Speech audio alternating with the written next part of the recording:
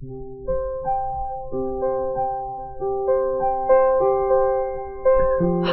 you're listening to Kol Dodi Messianic Congregation's weekly podcast. Join us in person for our weekly Shabbat services every Saturday at 11 a.m. We meet at 3534 West End Avenue in Nashville, Tennessee. For more information, visit our website at koldodi.org or follow us on Facebook and watch us live at facebook.com/Koldodi Nashville. And now, here's Rabbi Ken's latest message.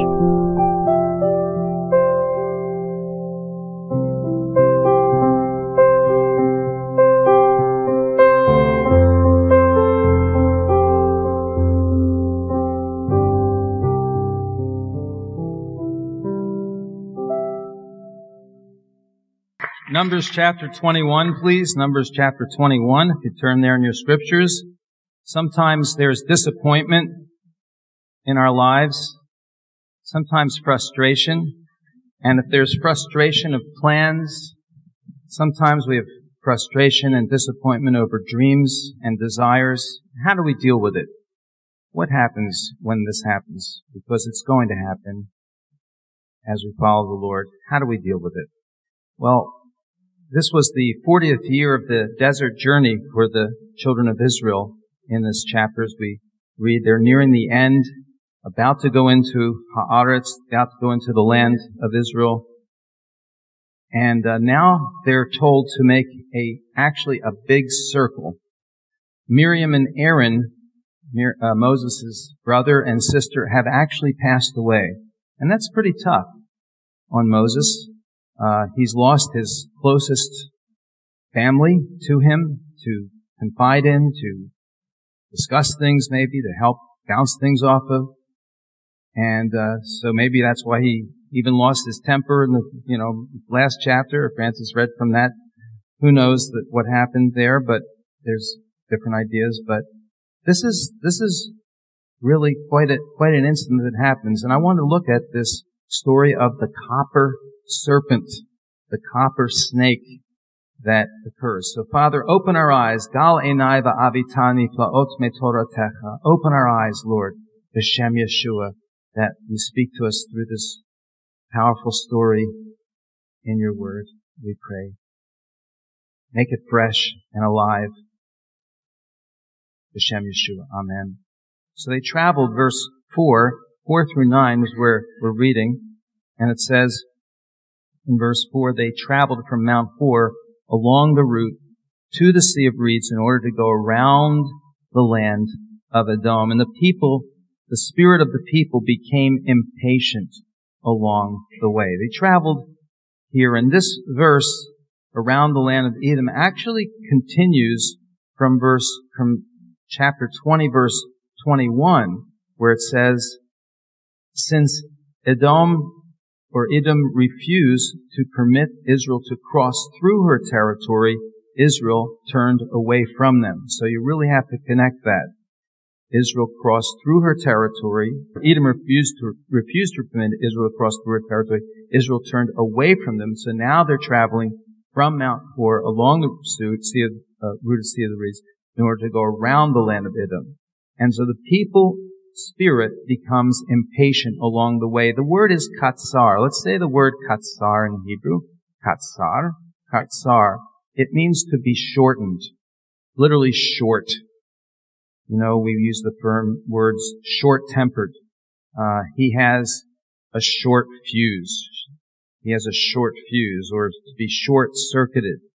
Something's short-circuited.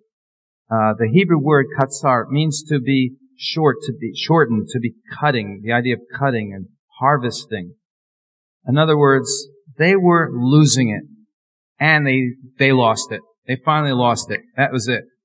And they had to pass around Edom.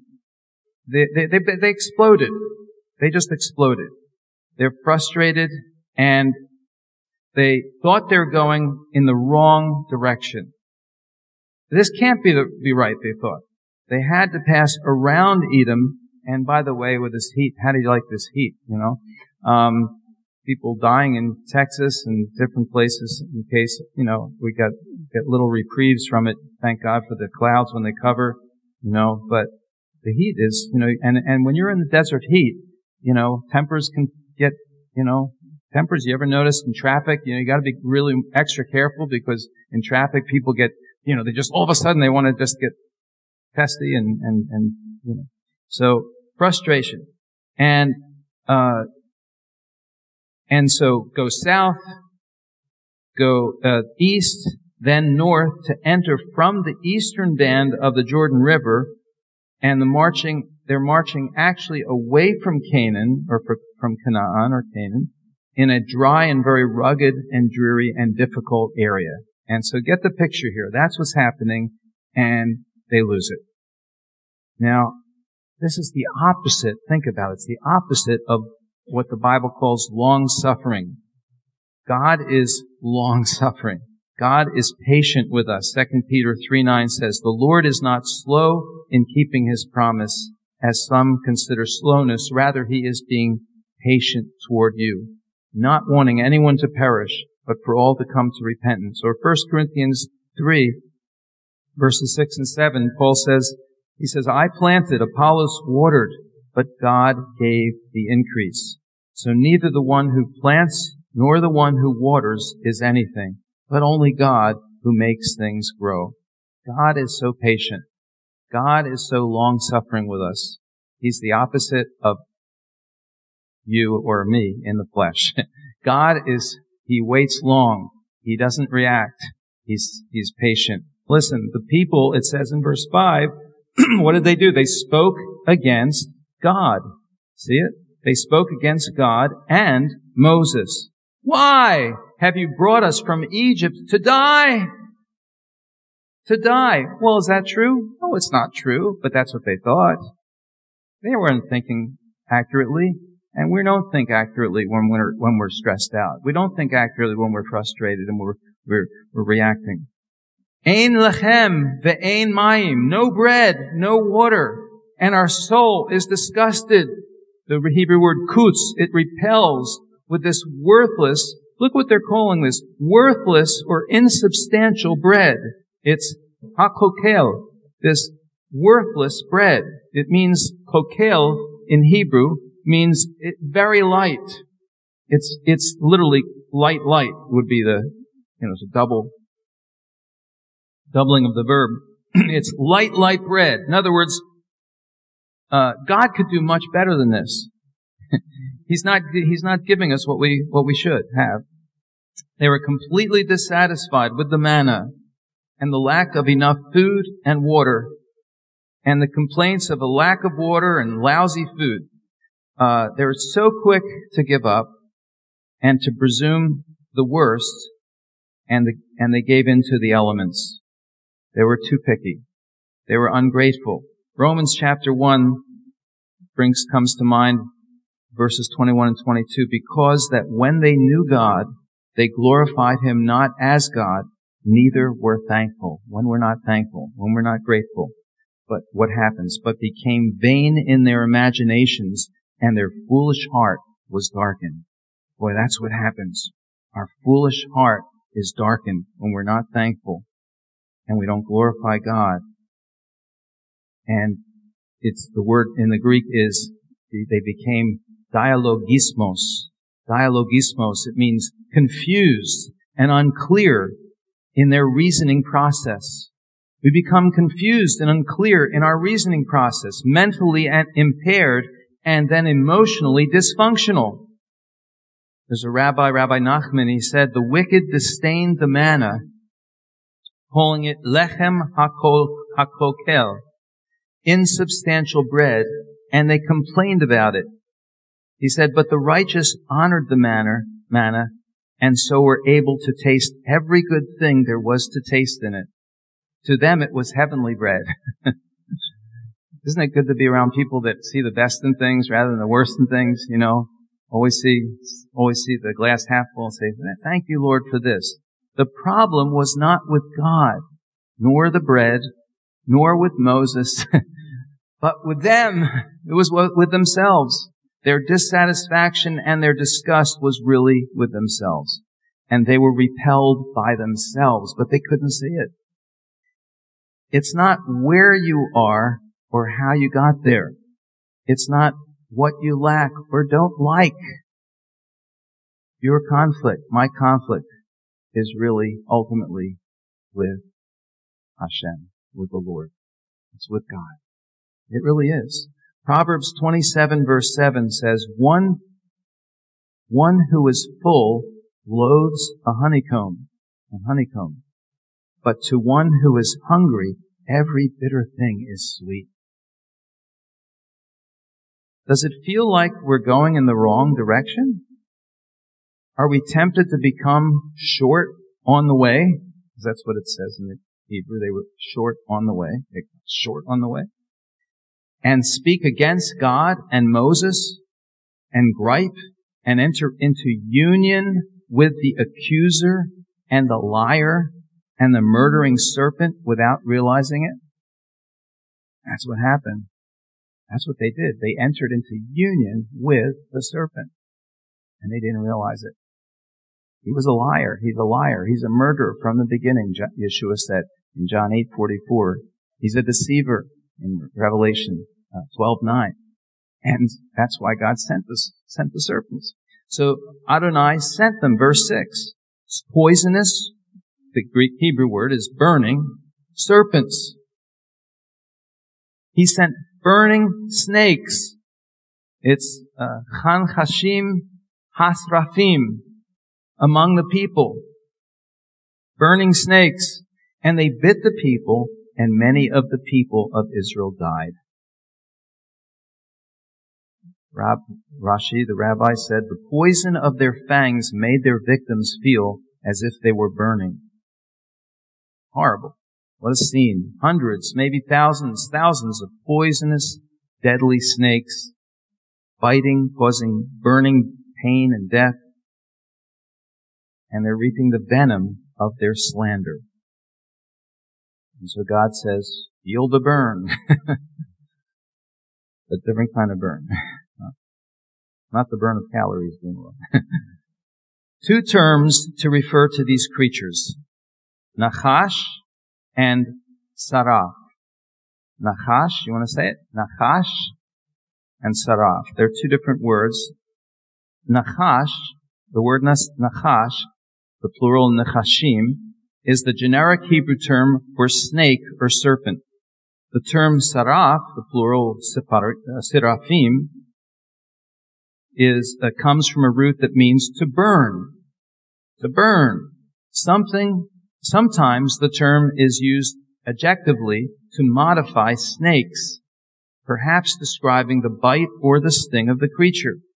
The flying, venomous serpent of the desert is Saraf in the Bible, and is mentioned in Egyptian and Greek history accounts.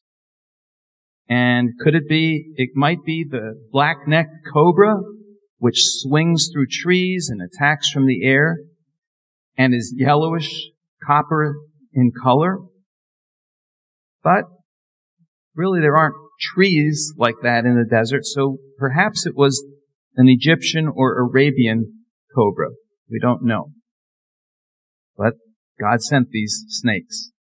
Verse 7, they come and they realize, and they come to a repentance. They say, we sinned. When we spoke against Adonai and you, against the Lord and you. Pray to the Lord for us, that He may take away the snakes. So the Lord took away the snakes, right? Actually, He didn't. You would think He would have. But in this case, He didn't take them away. But He did bring an amazing remedy, didn't He? An amazing remedy. Let's look at it. So Moses prayed for the people. So we ask that God would remove the instrumentality of the punishment. But He might instead just raise up a remedy instead, while giving us the ability to persevere with the snakes. But then He'll redeem it. He redeems, but He doesn't remove sometimes. And this is what happens here. Recognizing our sin, our violation, the cause of our misfortune is the picture here. We have to confront our guilt and be accountable before God in order to be healed. This is what has to happen. They said, we've sinned against God and against you, Moses. We've done it. Speaking poisonous or burning words. Poisonous speech, burning, hurtful words against God and against His representative. Again, Miriam and Aaron, Moses' sister and brother, were gone. In chapter 20, verses 1 and 28, we read of their departures. Why did God send fiery snakes? Why not a plague? Well, the root of sin goes back to the ancient serpent. Genesis 3. He's a deceiver. Genesis 3:13, he deceived Chava or Eve and Adam. He first deceived Eve. In Revelation 12:9, he's called the deceiver. He's the accuser in Revelation 12:10, the accuser of the brethren. If we start accusing somebody, we're going into that. The venom you're being sucked into by the serpent. It's a plot by the enemy, by the adversary. No question about it. The accuser of the brethren. The liar and the murderer, John 8:44. Deceptive, evil speech brought about by the fall. And so they pray they say, pray to God, pray to the Lord for us, verse 7. We need a mediator. We need a mediator. And they say, Moses, pray. We need someone to mediate. When I find myself in times of trouble. No, it's not Mother Mary, come to me. Yeshua, come to me. Alright, so the Lord instructs the remedial procedure here. and He didn't take away the snakes, as I said. They were still slithering about. Picture it. They're still slithering about, attacking the people during this. But now there's a remedy. There's a means of healing and survival. So I would apply it like this. God hasn't taken away the results of the fall. We still have chaos and pain in this world and tragedy, and we still have heartache in this world. We still have rampant evil and casualties all about us. But we have a remedy. Hallelujah. Hallelujah. We have a cure, right? A treatment. We have an antidote, don't we? And what did He do? Instead of getting rid of the snakes, they remain, and one is used to heal all the victims. All that will follow His advice. Raise it up as a miracle, a cure. Continual recognition of being saved, still being bitten, but still being healed. A disease and a cure. Look, read what it says. It says, Moses prayed for the people. The Lord says, make yourself a fiery snake. Make a fiery. He didn't tell him to make a copper snake, but he made a copper one. That's what he did. But he said, just make a snake, put it on the pole, put it on a nest, lift it up on an elevated pole, basically, which also is nest from Serpents the Miracle. Whenever anyone who's been bitten will look at it, he'll see it, he'll live, he'll have life. So Moses makes the copper or bronze snake, and he puts it on the pole, and it happened whenever the snake bit anyone, and he looked at it. This is navat. Navat's a different word. It means to really gaze, to look directly at it. The bronze serpent, he lived. And so this is the miracle. And it's a continual recognition of being saved.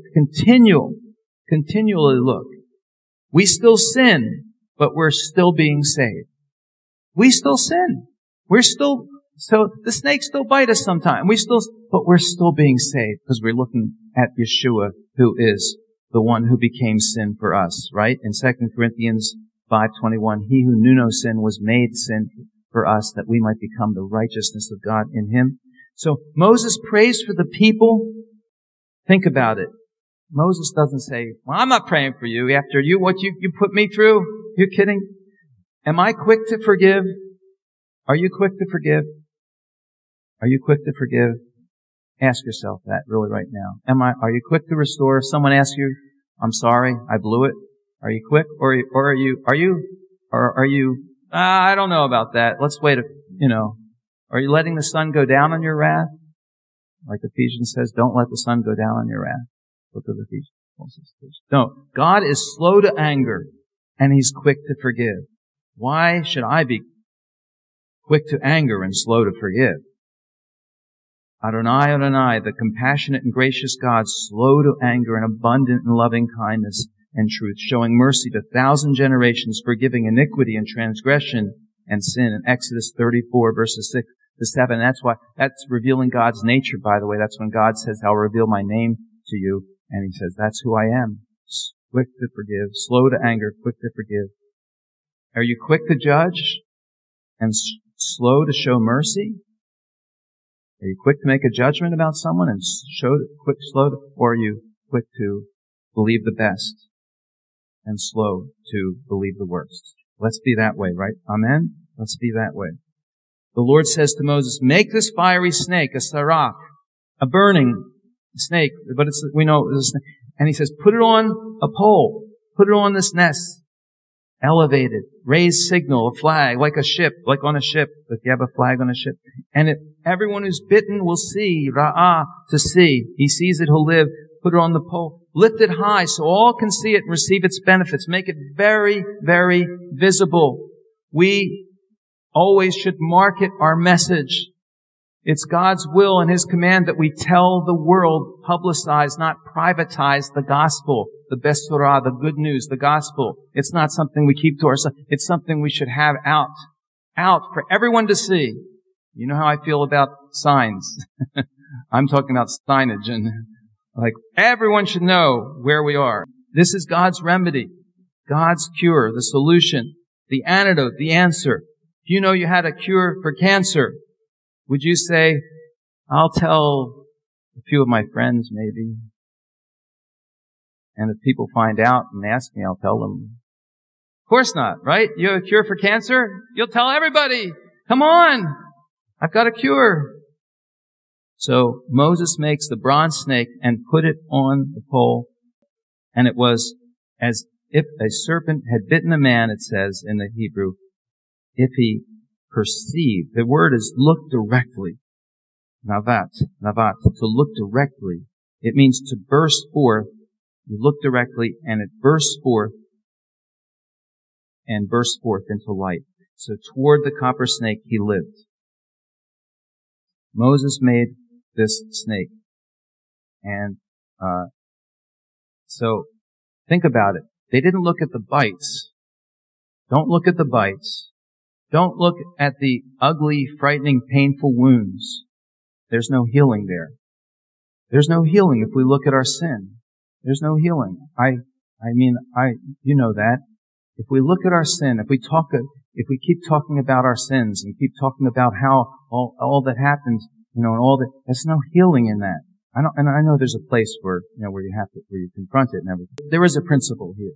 But there's a principle. The healing is in looking at the solution. Is looking at what Yeshua did with it, that He paid, and looking at Him, and that He paid for our sins, that He paid for them. The healing is in the remedy, is in looking over at Him, directly at Him, and experiencing that healing, staring up at this copper snake on the pole.